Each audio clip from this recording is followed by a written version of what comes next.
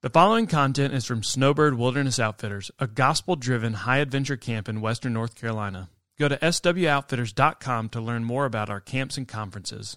Enjoy the message. Hey! Little's dad used to go, well, when he would come out, and I know why he did that now, because it's this awkward moment where you have to start, but you don't really know what to, hey, I don't know, hi, how are y'all? Y'all had a good day? God was good with the weather, wasn't he? How perfect was that? That was awesome. I'm so glad that you guys are here. I look at this situation that we have this time last year, girls. We were hunkered down, and this couldn't happen, and look what the Lord did. Isn't this awesome? So amazing to see. It's so good. It's so good. Let me introduce myself. My name is Bethany Clark. I think I have a picture of my crew up here. Yep, there. Okay, that's mine. I've got 5 boys. It is not... we just happen to have boys. I don't know. But Ty's my oldest. He's 15. And then we have Gabe. We look like we have triplets, but we don't. Gabe, he's praying for a growth spurt. So if you guys want to join him in that, that'd be good.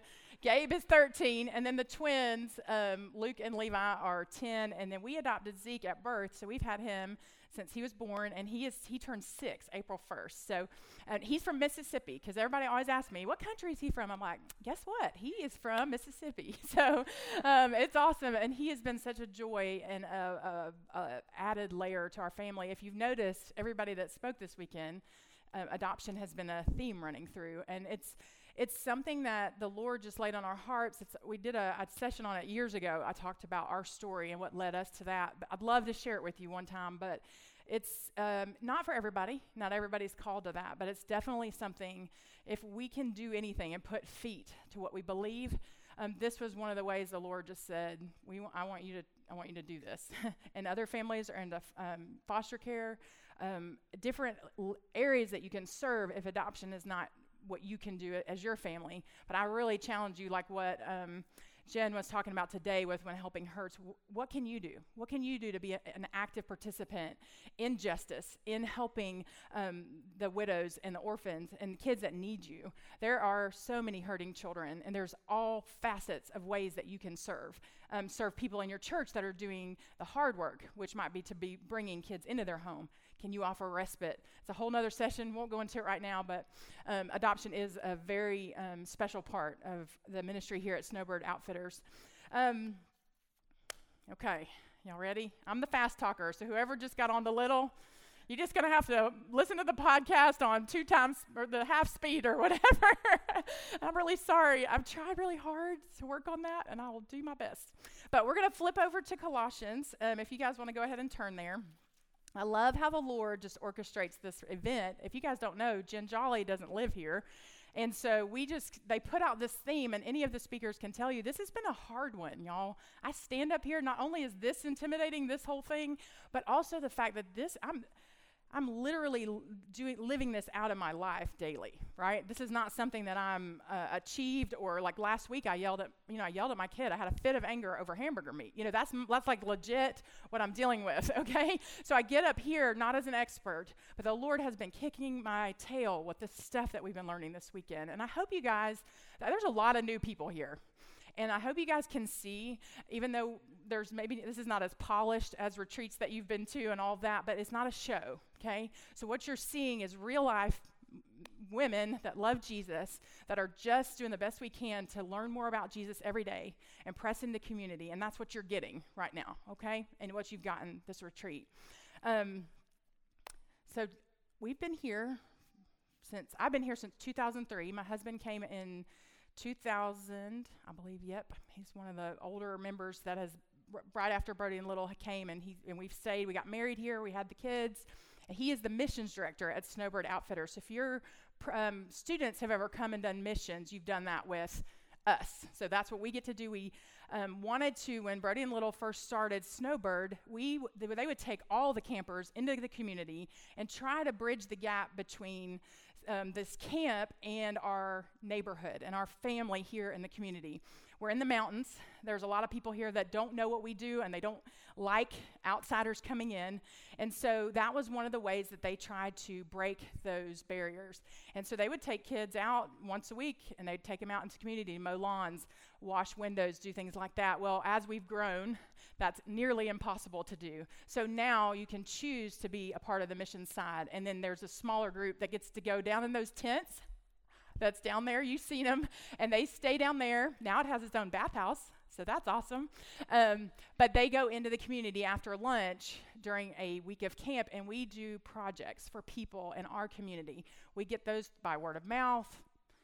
We work with a local program called Foursquare, and we just partner with our community to try to share the gospel. The whole purpose of that is not to put roofs on houses and build porches, but it's to teach kids how to share the gospel.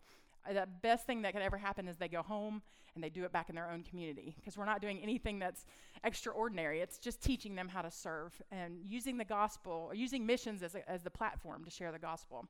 So that's kind of what we do here. And for those of you that don't know me, I've lost 20 pounds since September's retreat, okay? And so those of you that were here in September, I know what you're thinking. You look the exact same. Well, I just got back off vacation, so I gained all those 20 pounds back. Sarah is terrible at gardening. I am terrible at dieting. It's kind of like this idea where I do really, really good, and y'all don't hit me with your MLMs. I've already done them. I've got the app. I've got the shakes and the powders and the whole, and I do really well with a gimmick. Do you know what I'm talking about? Like, you'll pay somebody $300 to lose a couple of pounds, and then some reason it always just, they stick cupcakes back there, and then they say, it doesn't count. It counts.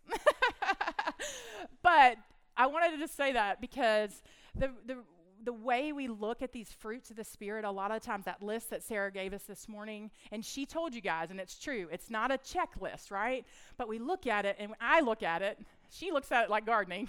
I look at it like weight loss, and I think, I'm going to try really hard on Monday. Okay, I'm going to wait till Monday because that cheesecake tonight was awesome. So I'm going to wait till Monday, and I'm going to try again. But it's not like that with our fruit of the Spirit, okay? And what we're going to do tonight is I'm going to give you some application. It's really cool that Jen started in Galatians with a church that was very legalistic, okay? And that was their struggle. They were adding all these rules. They were judging, oh, you don't homeschool, or you don't do this, or you don't do that. And they were adding all this stuff to the gospel, and Paul was admonishing them. She did a great job explaining the Spirit. And this morning, Sarah walked through the list so that we can now apply what we're learning. So I want to start in Colossians 1 through 14, and it'll be up here. I made notes because I know I do talk fast, so they'll be up there. But let's get started. Paul, an apostle of Christ Jesus, by the will of God, and Timothy, our brother, to the saints and faithful brothers in Christ at Colossae, grace to you and peace from God our Father. We always thank God, the Father, our Lord Jesus Christ, when we pray for you, since we heard of your faith in Christ Jesus and of the love that you have for all the saints. Because of the hope laid up for you in heaven, of this you have heard before in the word of the truth, the gospel, which has come to you, as indeed in the whole world it's bearing fruit and increasing, as it also does among you, since the day you heard it and you understood it. The grace of God in truth, just as you learned it from Epaphras, our beloved fellow servant. He is a faithful minister of Christ on your behalf and has made known to us your love in the Spirit.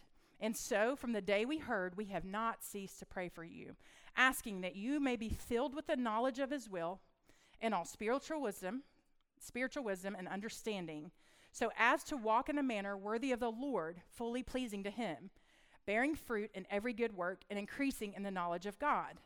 May you be strengthened with all power, according to his glorious might, for all endurance and patience with joy, giving thanks to the Father who has qualified you to share in the inheritance of the saints in light. He has delivered us from the domain of darkness and has transferred us to the kingdom of his beloved Son, in whom we have redemption, the forgiveness of sins. Let's pray. Lord, I want to come before you right now in these next minutes that you've given me and these words that you have ordained, this passage where Paul is admonishing this church. Lord, I pray in the busyness of our day and the time that we've had just to kind of break away from our normal life, that right now you would meet us, that you would come and you would just, what needs to be said is said, and what needs to fall away, you just take it away. But God, I pray that you will change lives tonight, and that there'll be somebody in here that just, for the first time, realizes that they need you as their Savior. There would be no greater gift. And Jesus, we just ask you right now to give everybody a peace here. I know we've had a fun and crazy day, but give us these next few minutes in your word. In Jesus' name, amen. All right, so who is this church? We got the context for Galatia, the Galatian church. Well, Colossians was written in response to a journey made by this man named Epaphras. Epaphras was a disciple of Paul, okay?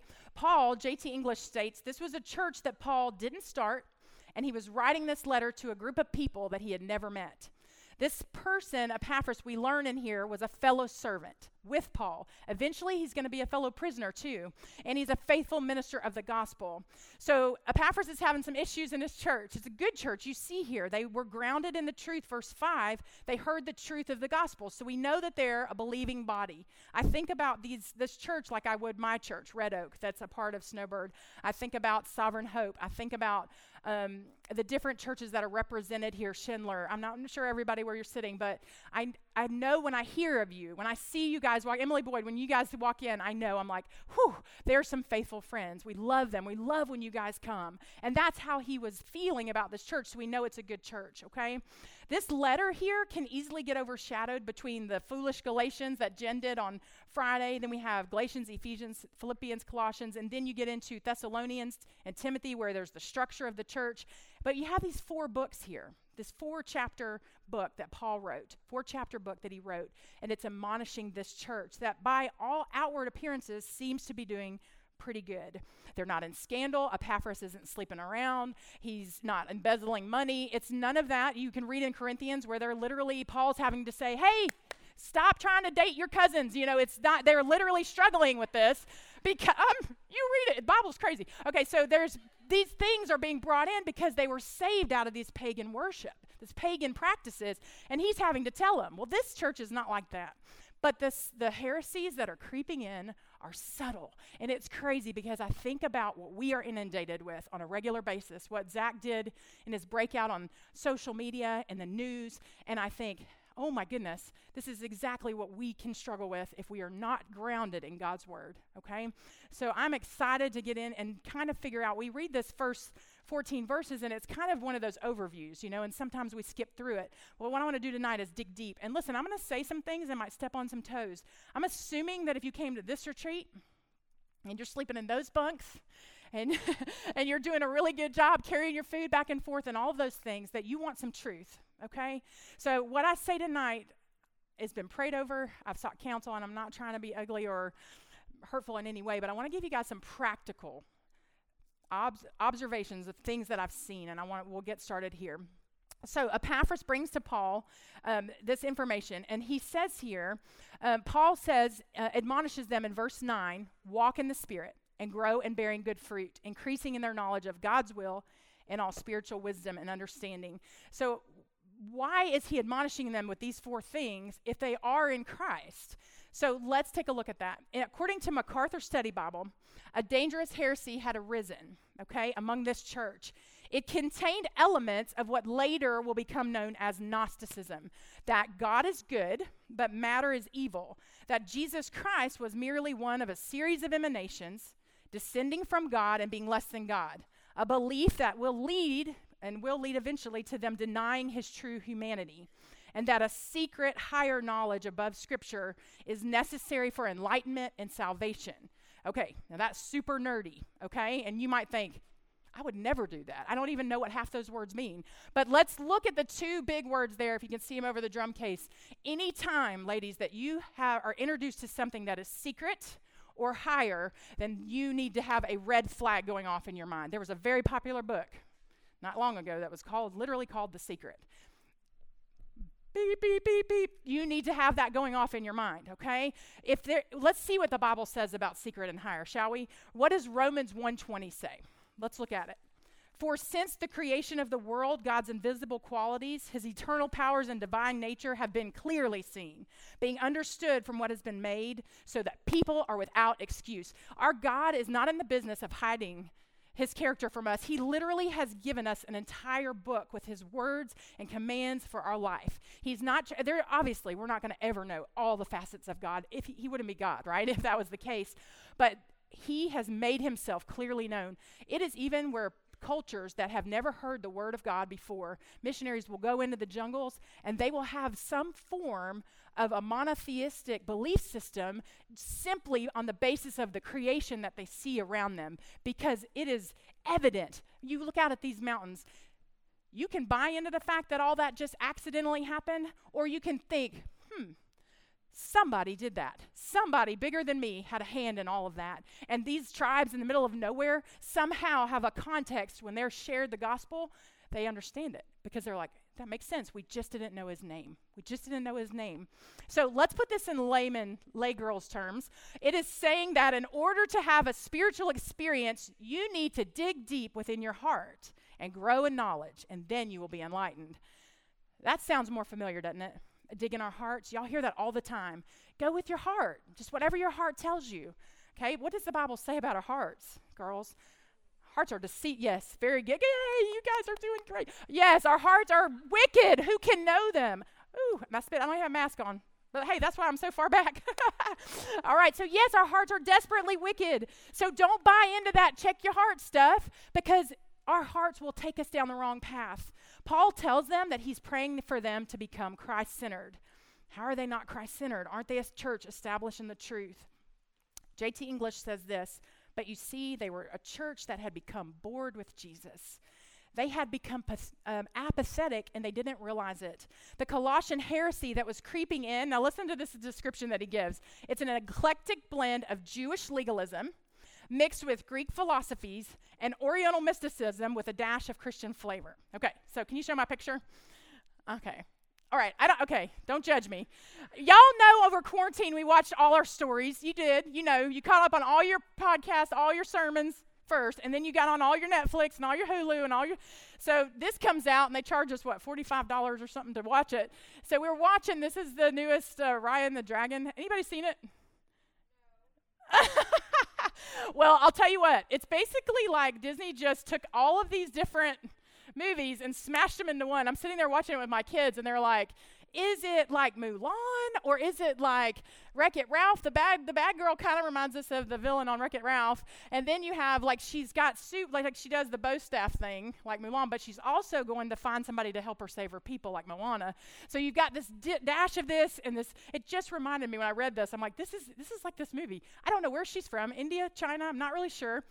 But one thing I do know, if you have girls, they figured out a way for y'all to have to buy 2 plushies. You got this little roly-poly thing, and then that thing is a dragon, but also a unicorn, and it changes colors. So I'm really sorry if you have young girls, because you're going to be about blue, pink, and I think there's like a iridescent one. Anyways, that's silly. It's a silly example, but that's essentially what they're doing. The Colossians are not outright denying Christ. If you had asked them who they love, they would have said God. If you'd asked them were they saved, they would have said, yeah, wholeheartedly, yes. While they're not blatantly denying Christ, they had dethroned him, okay? Dethroned him. And what I want to do, I want to take a second, and I want to show you 2 false narratives that just came out in the past couple months, okay? And they're not, there's nothing new under the sun. But here, let's put this quote up. This false narratives, write this down. False narratives often sound spiritual. Okay, this was from April 4th of this year. And I read this to my kids because I read this and I thought, oh my goodness, listen to this. The meaning of Easter is more transcendent than the resurrection of Jesus Christ. So far, so that sounds really good. Whether you are a Christian or not, through a commitment to helping others, we are able to save ourselves. Now, the issue with this quote, okay, I'm glad. Good. You guys, extra credit. You guys are tracking. My boy's 10 years old. My 6-year-old, he's not quite there yet, obviously. But I read it to my boys, and I said, hey, I'm just going to read this, and I just want to see where we're at, how we're doing. And when I read it, they had the same response, and they were like, Mama, that's not right. No, we cannot. When helping hurts, sure, but I can take water to the ends of the earth, but if I do not take the name of Jesus, they will die and go to hell with their thirst quenched temporarily. It is this, and the problem is he's a reverend. So in the media, of course, everybody's canceling him, but then they started defending him. And the defense was, he's a pastor. I'm going to trust him more than some layperson. What do you know? You didn't go to school for that. But we need to do what you just did when we read stuff like this, okay? Now listen, this next one, don't put it up yet. Did you already put it up? I don't want to hurt anybody's feelings. I understand that in a group this size, we have all levels of growth, okay? But what I want to do here is I want to show you guys something that hits a little bit closer to home. Go ahead. All right, so this is Rachel Hollis. Her book is #1 on the Christian charts right now. Christian charts. That's why I'm bringing it up, okay?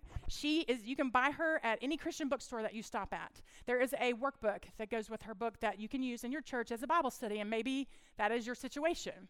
But what I want to do is I want to tell you a little bit about her. And we're not in the habit of doing this typically, but I think that this is very, very important. How, in the Christian circle, is this book #1? Let's read a quote by her.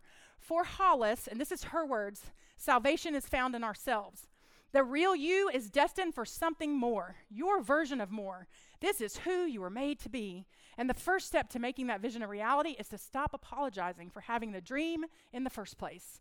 Like Lady Gaga says, baby, you were born this way. It's time to become who you were made to be. All right, to get there, and these are the pages where you can find this, she says, first, you have to learn to love yourself well and give yourself credit. Then reach out for more. She encourages readers then to pick 10 goals, write them out every day, and meditate. See the wording? So good. And it is. She's claiming to be. She says, I'm a liberal Christian. She says that. She makes that clear. Meditate on the future vision we have of ourselves in order to get our subconscious involved. An example of one of her goals is that she only wants to fly first class. Okay, so what I'm going to say, and I listened to her. I wanted to hear, I tried my best to find out what does she stand for? Who does she stand for? And I hardly could find it. 45-minute interview on Trinity Broadcasting Network, and not one time did she mention the name of Jesus. She did talk about God a little bit towards the end, but it was in the context of that her ministry is booming and that he must be fine with what she's saying. That was the context. So I'm telling you this because, women, this book is #1. And we're the ones buying it. So if the Lord has used it in your life, maybe even to draw you here, wonderful. But now I want you to take it and I want you to compare it up to Scripture. Listen to what Jesus says in Luke 9:23-25. If anyone would come after me, let him deny himself, take up his cross daily and follow me. For whoever would save his life will lose it. But whoever loses his life for my sake will save it. For what does it profit a man or woman if you gain the whole world and you lose and forfeit yourself or your soul? Okay? What does it profit you if you gain the whole world? You gain first class and you lose your soul. It doesn't. This morning when Sarah quoted 1 Corinthians 13, it triggered in me a litmus test for us. When we get, these books she is so fun. I think that if I knew her personally, we would be friends, right? Until we got in.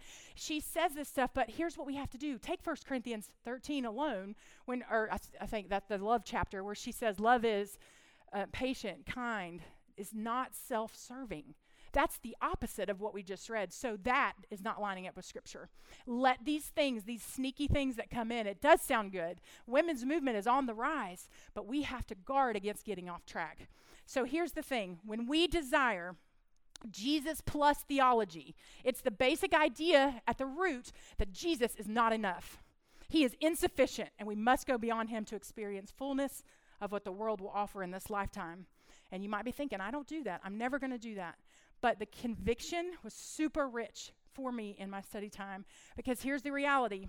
When we desire Jesus plus anything else, we can slip into this false gospel, okay? We talked about this in the fall. Prosperity gospel is like lingering because we want our situation changed, and I'm guilty. I wanted that whole thing. I'm so glad that we're here right now and we didn't have to cancel, but that wasn't God's will for last year, right? He needed to teach us all something through that time. So how, and here's where the outline comes in. How do we guard against this? How do we guard with being a good Christian or on track with the Lord and not getting off? Because I'm sure, and I shared these quotes with Little before I put them up here, and one thing that stuck out to me that she said was, what did it take for Mr. Warwick to get to that point? I'm sure that he did not wake up one day and just decide that he was going to have that narrative, right? It's like she said it was like a whittling over time, accepting this is fine. This is okay. It's not, it doesn't affect me. And then all of a sudden, you have this, you don't wake up one day just saying this stuff. There's something that happens. How do we guard from that? All right, so here's our outline. Verses, and I get it from verse 9 through 10. Paul is praying for these people 4 things, okay? And we're going to go through these one at a time. So there's the whole list, but I'm going to do them one at a time, okay? So Paul prays for them to be, in verse 9, and so from the day we heard, we have not ceased to pray for you, asking that you may be filled with the knowledge of his will and all spiritual wisdom and understanding, so as to walk in a manner worthy of the Lord, fully pleasing him, bearing fruit in every good work, and increasing in the knowledge of God. All right, so number 1, Paul prayed that they would grow in the knowledge of his will, okay? Whose will? God's will. We see as far back as Genesis, people have sought knowledge. Eve in the garden discussing the fruit tree with the snake in Genesis 3:5. And the snake says to her, for God knows that when you eat of it, your eyes will be opened and you'll be like God and you'll know good and evil. And we all know that story. What does she do? She wants it. It's a habit that we have, don't we? It's a trait in us because we desire, he tells it in the curses, that we are going to have a desire to rule over, but we are going to be under. In the context, our husband will rule over us, but we will be in submission. And you may not be married, but it is a constant struggle, isn't it? My whole life I've dealt with this, to be under authority. We don't like it. We want to know. I want to know as much as I can about all the things, and I want to decide. And we see that as far back as Genesis 3. So the first prayer Paul has for this group of believers is that they will grow in the knowledge of God's will, because it's the one thing the enemy loves to try and thwart, okay? He can't. God is sovereign, but he loves for us not to trust God, not to trust that his plans are good for us. If a believer wanted to stay busy for a long while, you can scour the scriptures looking for passages that talk about God's will for your life. Many studies have been written, and this is a great practice. If you're looking for a place to start, get in the Word and find out what is God's will for your life. I don't have time to exhaust the whole list, but let me give you some verses. Jeremiah 29:11, everybody knows that one, right? You got a coffee mug with it on there? Anybody? It states he knows the plans he has for us, and they're plans to prosper us and not to harm us. But we know in the context, where are they when they get this verse? Anybody know? Everybody say captivity? Yes. Yeah, they're in captivity. They're conquered. They're not in a good place, but he's telling them, hey, I know the plans I have for you. Trust me, okay? Sometimes God's will for us is not roses. Sometimes it's captivity, okay? In 1 Timothy 2:4, we see that God desires that all people will become saved. That's his will, and come to a knowledge of truth. And for this week's theme of staying within the fruit of the Spirit, let's look at 1 Thessalonians 4:3, and it should have been up on the slide. For this is the will of God, Sarah said this morning. Isn't it nice when it's just, here it is. I know there's single girls in here that are like, this is the will of God. His name is, but it's not like that, okay? So you got to trust him. This is the will of God. Guess what it is? It's your sanctification. Jen talked about that, right? Sanctification. So what is that? Spencer Davis, Amy's husband, he talks about this in some of his messages. He always wondered as a kid or as an adult when he's studying, why didn't the Lord just take us after we got saved, right? It just seems like it would just save a lot of trouble if we just got to go on, whoosh, right on up out of here. But sanctification is a setting apart for a special use. To sanctify a person is to make him or her holy, okay? So what I want to do is I want to take a second and I want to explain to you the gospel, okay? In a room this large, with this many women, this many different walks of life that have come to the table today, I don't want to let the opportunity pass to share with you this spirit and this salvation that we're talking about. How do I get sanctified? How does that start? So let me show you what the gospel does. Got a slide up here. Romans 3:23 says, for all of us have sinned. Ladies, all of us have fallen short of God's glory. God is holy, and he cannot be in the presence of our sin. I don't care how small it is. Maybe you're just self-righteous. Maybe you're you were the good kid. You never cheated. You didn't steal pencils and papers when you were in kindergarten. You did your thing, right? And you were obedient. But you were really proud about that. That is self-righteousness, and that is a sin, and it cannot be in the presence of a holy God. But neither can if you rob, the bank or whatever. That's also the same in his eyes, and we all have fallen short of the glory of God. Romans 6:23 says that the wages of that sin for me is death. I don't have a choice. I did not keep his laws, so I have to pay the punishment, right? But the gift of God, here's the good news, but the gift of God is eternal life through Jesus Christ our Lord. And Romans 5:28 says that God demonstrated his own love toward us, that while I was still sinning, he died for me. Romans 10:9 says, this is how you get saved. You ready? If you confess with your mouth that Jesus is Lord and believe in your heart that God raised him from the dead, you will be saved. Romans 10:13, for everyone who calls on the name of the Lord will be saved. And that is how this process starts, okay? If you have never done that, I would challenge you tonight. Somebody has brought you to this place. You have been invited. It is by no accident that you're sitting here right now. And that is not, you would not have willed yourself here, okay? The Holy Spirit is drawing you. If you just sat here and heard that for the first time and you're feeling it's this conviction that begins to come over you, that's how any Christian begins their journey. It's in the hearing. That's why if you have this in your heart, you need to be sharing it. Because when somebody hears, they have a chance to respond or reject. But it's up to us that are believers to share what we know.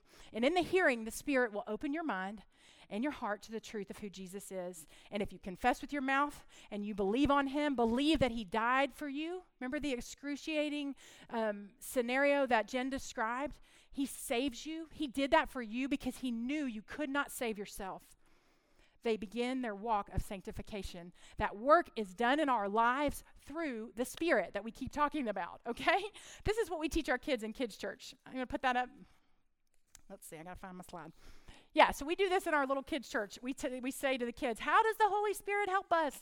And they'll say, the Holy Spirit convicts us of our sin, and he enables us to pray and to understand God's word. That's the role of the Spirit that we're talking about this weekend. Okay, so I read this book. I'm going to tell you the name of it because some of you are going to really want to get it. The Mystery of the Holy Spirit. Okay, it's by R.C. Sproul. He's really solid and still on track really good, so we're excited about that. The Mystery of the Holy Spirit states, okay, so I'm going to read some quotes from him, that part of the Spirit's work is to hover over creation. You see it in Genesis 3, and the Spirit of God was hovering over the face of the waters, keeping things intact, so to speak. In this regard, we see the Spirit as the divine preserver and protector. The Spirit is at work maintaining what the Father brings into being. Sproul states that the Spirit brings order out of disorder, and that the parallel between the Spirit's work in creation and his work in redemption is noteworthy. As our sanctifier, he hovers over his children to produce integrity in their lives. He orders and preserves what God has created and redeemed. I love this book. I got the chapter on the fruit of the Spirit, and I ended up just reading the whole thing because I was like, I got to have the context. It was just such a powerful read. The moment the Holy Spirit opens our eyes to our sin, we admit we're sinners and we cannot save ourselves. We bend our will to believe on the Lord Jesus Christ for that saving work. That's when we begin our walk with the Lord. That doesn't mean that I'm going to be perfect. Not this side of heaven, ladies. Justification, it'll be just as if I'd never sinned. If I died today and I had Jesus in my heart, I stand before a holy God and he doesn't see me. He sees his son. And that's what saves us. Jesus' blood on the cross. So awesome. And what this means is I then will start walking. And you better believe the enemy hates it. I'm going to tell you what, ladies, if you're sitting in here and you're not a believer, he hates it to the tune of making those bathrooms. I'm not going to give the enemy any credit, but it was literally like we just could not figure out, like, why is this all happening? The rain, and then today the Lord's just like, no, we're going to have fun today. And it's just awesome because he's preserving. Somebody in here needs to hear about Jesus. Amen? And one of you may be coming from death to life today, and I'm excited about that. The enemy hates it. He immediately begins to dredge up old patterns and past habits in our lives. He tries to get us to believe lies and fancy speeches and derail the walk that we begin. So that leads to part 2, okay? He wants them to begin to walk in a manner, and we have talked about this all weekend, walk in a manner worthy of the gospel. We have to start walking. I got to go faster. All right. Again, this is an admonishment from Paul. We could do an entire Bible study. How to walk. Who to walk with, where to walk, walking in the light as he is in the light, walking on the way, Jesus is the way. Or for our time this weekend, again, you go back to Galatians 5:16 that Jen did such a great job expositing. I say then walk in the Spirit, and you shall not fulfill the lust of the flesh. Again, Sproul says in his book, the Christian life is a pilgrimage. Okay, in the imagery of the scripture, it is a journey that we travel by foot. Walking is a relatively slow mode of transportation. Most of us move along this journey at a snail's pace. We do not run and race and leap through obstacle courses of temptation. There are barriers that impede our progress. At every point, we face the speed bumps of the flesh. Again, Paul writes, for the flesh lusts against the spirit. Do you remember last night when she was explaining that whole tension that we have? And a lot of the girls here, the intern girls, run around campus, and Miss Tiffany just joined the staff. Love her, from Sovereign Hope, and now she's a snowbirder. And I remember when she first got here, she's like, hey, do you want to run sometime? I'm like, no, I'm not, no. I had like 4 jogging strollers with my kids. I had the twins, and we just walked all over. We would buy our strollers from Atlanta, because if y'all are from Atlanta, y'all don't really walk on gravel down there. And y'all strollers used are awesome. So I'd just walk and walk and walk. I would walk to China, but I am not running, and I don't really work out. So that is probably why I'm not losing the weight I want to lose. But that's all right. Okay, that's for another sermon. Okay, so we got to walking in the Spirit. He doesn't tell you that you have to go to seminary. He just says, start walking. Walk by the Spirit, and you will not gratify the desires of the flesh. All right, so Sarah, let's go to number 3. Sarah went into wonderful detail this morning about the fruit of the Spirit, so I'm not going to take time for that, but let's look at the fruit really quickly, okay? Because he tells them part of this staying on track is bearing that fruit that we went into in detail, so hopefully you took good notes there. But the fruit of the Spirit, girls, we know it, right? We used to sing in kids' church. It's not a coconut. You ever sing that song? Y'all know, how many work in kids' church? Anybody? You know what I'm talking about. You might as well hear it. You can't be a fruit of the Spirit. All right. So love, joy, peace, patience, kindness, goodness, faithfulness. And you have to say it even faster than that in the song. Gentleness and self-control. Against such things there is no law. So I want to share this quote with you. And what I want to do is take a second and talk about the gifts of the Spirit. Because even when I was studying this, I think I was getting these things confused in my mind. The gifts of the Spirit and the fruit of the Spirit. Have you guys heard of the gifts of the Spirit? Yeah, well, a lot of it. That's mostly where we all kind of camp out. Tom Reese writes this: God sealed you by giving you the gift of his Holy Spirit, the initial gift, and then every child of God bears that same seal, okay, and is indwelt by the same Holy Spirit. So here's a really cool thing. If somebody in here, you're sitting beside your pastor's wife, and you know that tonight's your night, you're gonna give your life to Jesus, but you're really freaked out because you think she's got her mess together.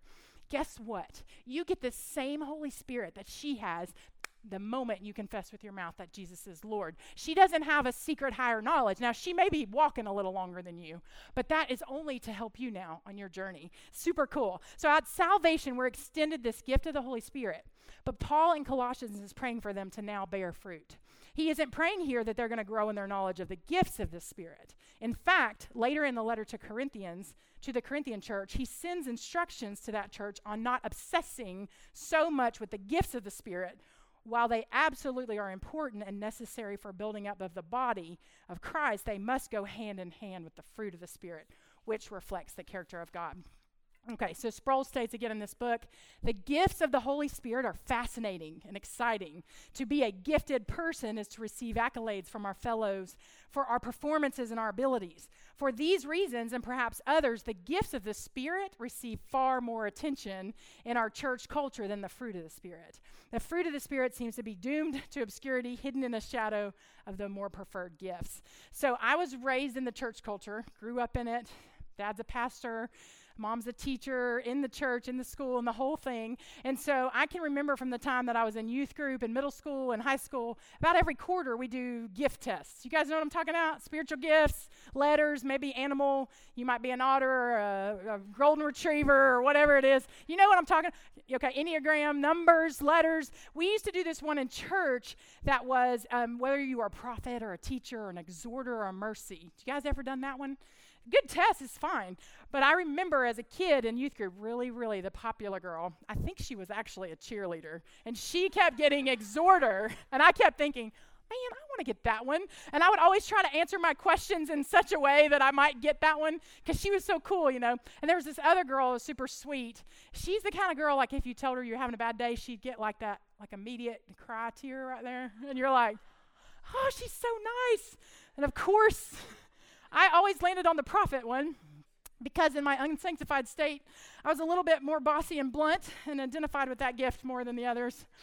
But boy, I wanted to exhort and mercy and all of that. But man, unfortunately, no matter how often I took the test, I couldn't get it. I wasn't wired. I couldn't even fake it. I couldn't wire myself that way. But I hadn't walked any which way in the Spirit at that point to be refined or defined by Him. My walk was a snail's pace.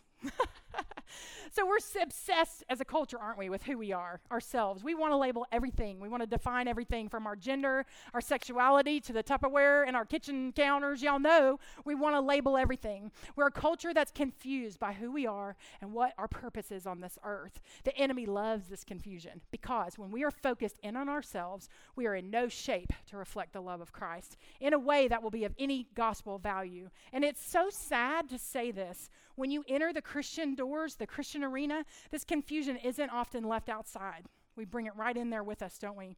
The gifts of the Spirit, while absolutely necessary, don't matter if I don't have a gospel-driven, people-serving love. Love defined by Jesus and not the latest trend. If I don't have this love, 1 Corinthians 13:1, the Bible says I am a clanging gong or cymbal. And that makes so much more sense to me now. I can do all of these things. But if I don't love my neighbor well, if I don't love someone well, then it's a waste of energy.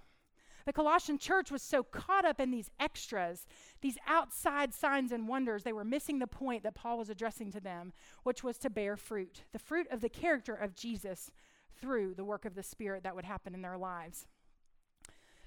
Only the Holy Spirit can conceive and bear the fruit of the Spirit, Sproul says. A person can be a skilled preacher without the Spirit. We can be a theological genius after the flesh. We can be silver-tongued orators apart from grace, but the only source of the fruit of the Spirit is the work of the Holy Spirit within us. It is by no accident that the fruit of the Spirit is not elevated in our ranks as the highest test of righteousness. There abides so much flesh in me that he says we prefer another standard. The fruit test is too high. I cannot attain it. So within our Christian subculture, we prefer to elevate some lesser tests by which to measure ourselves with more success. We can compete with each other then with greater capacity if we mix some flesh together with spirit. How hard it is for us to be measured by our love. And please don't evaluate me by my standard of gentleness. I am far too impatient, he says, to deserve patience as my standard, mixed with the lead of envy and the alloy of rudeness. It is an inconsistent love. And he says that, but I feel like I'm writing my own situation.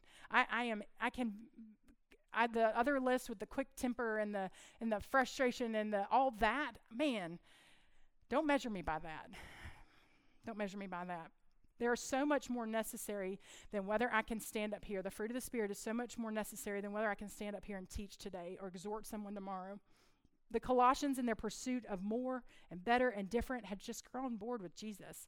They were bored with just loving and serving him.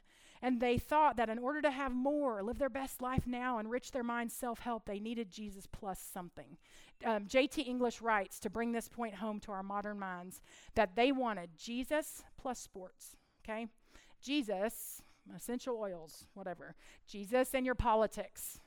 Jesus in your Enneagram number. Okay, don't email me. All right, I've said Disney and the Enneagram. I know. I got an email last time I said that. I understand that it has roots in paganism. I understand that. But here's the thing. The test itself is not demonic, okay? But here's what the problem is, okay?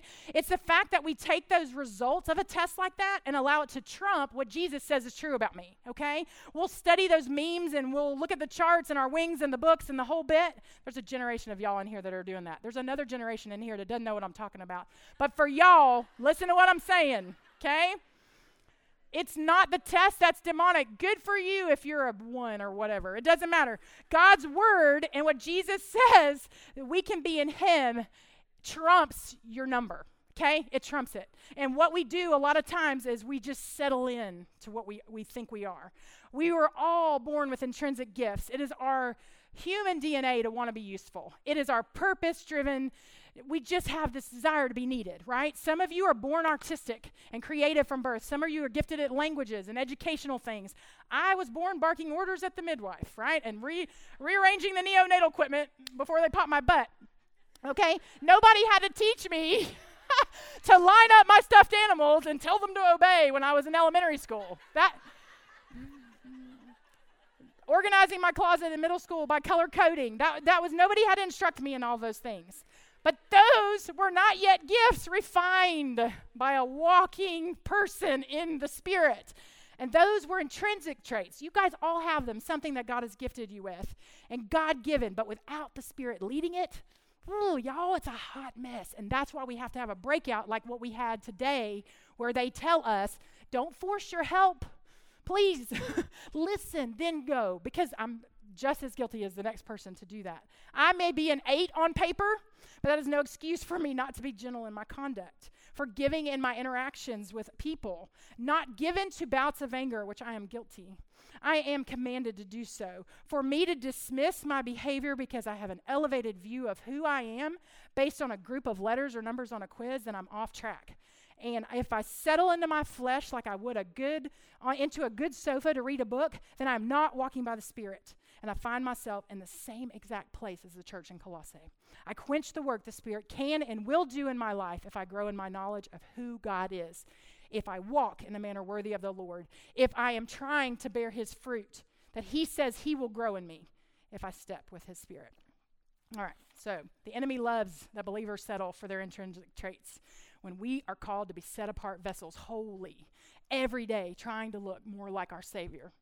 We all have a testimony, girls, and we will continue to have a story of how God shapes and molds our intrinsic gifts that He's given us and the gifts the Spirit has lavished on us. I know for me, I couldn't have stood up here. I couldn't have stood up here today if it's not for the refining fire I've walked through the past 25 years. A cocky 23-year-old rolling in on this property thinking I had something to offer, and the Lord had to do a work. And it was hard and it's painful, but it's where I can stand here and say, I have not arrived. I sinned last week over hamburger meat in my sink, and I'm not even going to tell that story because we are out of time, but it is embarrassing. And I think, gosh, $50 of hamburger meat and my 10-year-old and I disobey the Lord because I'm quick with my words, and it comes out into my children. And that is one area where I'm like, Lord, I want to submit this to you. And I just confess that's true life. Okay, and we all have something like that. How do we keep pushing ourselves to be at a place where only Jesus can? Okay, so this is our last point. You guys excited? Number 4, he tells them to increase with the knowledge of God. And I'm not going to read all that, but Hebrews 5, yes, I am. Hebrews 5, 11 through 14. About this we have much to say, and it's hard to explain since you've become dull of hearing. For though by this time you ought to be teaching, you need someone to teach you again the basic principles of the oracles of God. You need milk, not solid food. I'm talking to myself. For everyone who lives on milk is unskilled in the word of righteousness, since he is a child. But the solid food is for the mature, for those who have the powers of discernment, trained by constant practice to distinguish good from evil. And I'm so encouraged when I put those 2 examples on the board and everybody went, ooh, because that's good. That's you discerning between good and evil, and that's awesome. And again, back to my weight loss, I think that we think that the fruit of the Spirit is us pulling ourselves up by our proverbial bootstraps to change this rotten flesh, but it ultimately comes from the giving up and saying, I can't do this. I cannot be nice. I have 2 10-year-olds, and I talk to one of them, and then the other one does it, and I think, didn't I just say that? But I said it to you. I can't. I'm done. But who can do it in me, right? Jesus can do it, and they'll get older. Amen. Praise. All right, so let's wrap this up. The Bible says, therefore, if anyone is in Christ, he's a new creation. The old things have passed away. Behold, the new things are coming. They're coming. It's not all there yet. Living as a new creation, Spurgeon says, is something God works in us, using our will and our choices. So we must both first receive the gift of being that new creation. Some of you need to do that. And then those of us that have done that, now we need to begin that challenge to live the life of a new creation. But it is God's work in us that we must submit to. This reminds us that at the root of Christianity, it's all about what God has done for us, not what I can do for him. It is not based on my righteousness. It is not by works. It is by faith. Okay? So what is our greatest weapon? How can I do all these things? Guess what? The Spirit has a sword. Yes. Okay, so this is the sword. It says in Ephesians 6, we get to put on the whole armor of God, put on the helmet of salvation, and the sword of the Spirit, which is the word of God. John 17:17 says, sanctify them in truth. Your word is truth. And the last thing I want to say on this is maturity requires that a person learns to use our greatest spiritual tool, which is the Word of God. In order to aid our discernment, the end result, according to this verse, is a person who can distinguish between good and evil. This is about more than just moral dilemmas. It's also a reference to knowing the difference between truthful, godly teaching and worldly false faith. All right. On the one hand, the Colossians were intrigued by trinkets, spiritualism in the form of angel worship, and mysticism, and on the other hand, they were trying to impose laws and legalism on each other that Jesus had come to set them free from. It's easier for them to adopt things to add to Jesus than just to submit to Jesus. So I want to close with this. Listen to our last piece of our text again. This last section of Colossians 1 is so powerful. Now that you've heard all that, think about how he's writing it to them. And so, from the day we heard, I, Paul, have not ceased to pray for you, asking that you may be filled with the knowledge of his will and all spiritual wisdom and understanding, so as to walk in a manner worthy of the Lord, fully pleasing to him, bearing fruit in every good work, and increasing in the knowledge of God, being strengthened with all power according to his glorious might, for all endurance and patience with joy, giving thanks to the Father who has qualified you to share in the inheritance of the saints in light. He has delivered us from the domain of darkness and transferred us to the kingdom of his beloved Son, in whom we have redemption and forgiveness of sin. I can imagine Paul scream-writing that now. Like, you don't need to worship angels and trinkets and seek spiritualism. That is the domain of darkness. The angels that you want to know about are at the feet of Jesus saying, holy, holy, holy is the Lord, and you have been rescued from the rest of them by the power of Jesus' blood. It takes on a whole new meaning when you read rescued from the domain of darkness, when you realize that these believers were trying to delve into that realm. And I think about our missionaries who literally see that realm on a daily basis. It seems like we take that for granted because we're so cultured. But don't we take Jesus and try to make him just a priority, right? He should be our life. God is not just someone when we visit on Sunday morning. He is. And the rest has to fall under him. Why? Because of Jesus. Paul finishes off that scripture with a description of who Jesus is. And it literally is labeled in my Bible, the preeminence of Christ. He is the image of the invisible God, the firstborn of all creation. For by him all things were created, in heaven and on earth, visible and invisible, whether thrones or dominions or rulers or authorities, or all things were created through him and for him. And he is before all things, and in him all things hold together. And he is the head of the body, the church. He's the beginning, the firstborn from the dead, that in everything he might be preeminent. For in him all the fullness of God was pleased to dwell, and through him to reconcile to himself all things, whether on earth or in heaven, making peace by the blood of the cross. He ends it by laying it out there. Jesus is enough. Put away the mysticism. Jesus is enough. Put away law living, rules, legalism. Jesus fulfilled the law, and he gave us a new command to love our neighbors as ourselves, to love the Lord our God with all our heart, soul, mind, and our strength. Walk in the Spirit, in the genuine love of God. Joy in his presence, peace that sin has been defeated, patience while you wait eagerly for his return, kindness to others, goodness to anyone, even a perceived enemy, faithful to this Jesus that is above all things, praying for more faith to stand firm if need be, gentleness to new believers as they begin their walk of sanctification, self-control in a world that tells you to be happy. You do you, grab whatever makes you feel good, and this fulfills the law of Christ. This kind of fruit reflects our Jesus. Let's pray. Thanks for listening. We hope this has encouraged you in your walk with Christ. Be sure to give us a rating and review. And for more Snowbird content, check out our other podcast, No Sanity Required.